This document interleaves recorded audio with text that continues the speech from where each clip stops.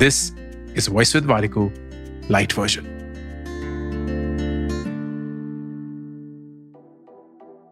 Three myths about introverts and extroverts. Number 1, इतना बड़ा myth है कि इंट्रोवर्ट्स और एक्सट्रोवर्ट्स वो लोग होते हैं जो लोगों से प्यार नहीं या करते हैं। गलत। इंट्रोवर्टिज्म और एक्सट्रोवर्टिज्म एनर्जी के बारे में, कि आपको कहां से एनर्जी मिलती है। खुद से तो आप एक इंट्रोवर्ट हैं, लोगों से तो आप एक एक्सट्रोवर्ट हैं। दूसरा वहम कि एक्सट्रोवर्ट जो है ना वो जिंदगी में बहुत सही और बहुत सारे दोस्त बनाते हैं। गलत। इंट्रोवर्ट्स भी बना सकते हैं, उनके दोस्त अलग होते हैं, उनके दोस्ती करने का तरीका अलग होता है। और नंबर 3 कि इंट्रोवर्ट्स ना जिंदगी में ज्यादा कुछ उखाड़ नहीं पाएंगे, उनको एक इंडिविजुअल रोल ही लेना चाहिए। गलत। इंट्रोवर्टिज्म एनर्जी खुद से ड्रॉ करते हैं, ये लोग एक्चुअली ज्यादा बेटर वर्कर बन सकते हैं। Do not ever differentiate between introverts and extroverts. आप इन दोनों में से क्या है?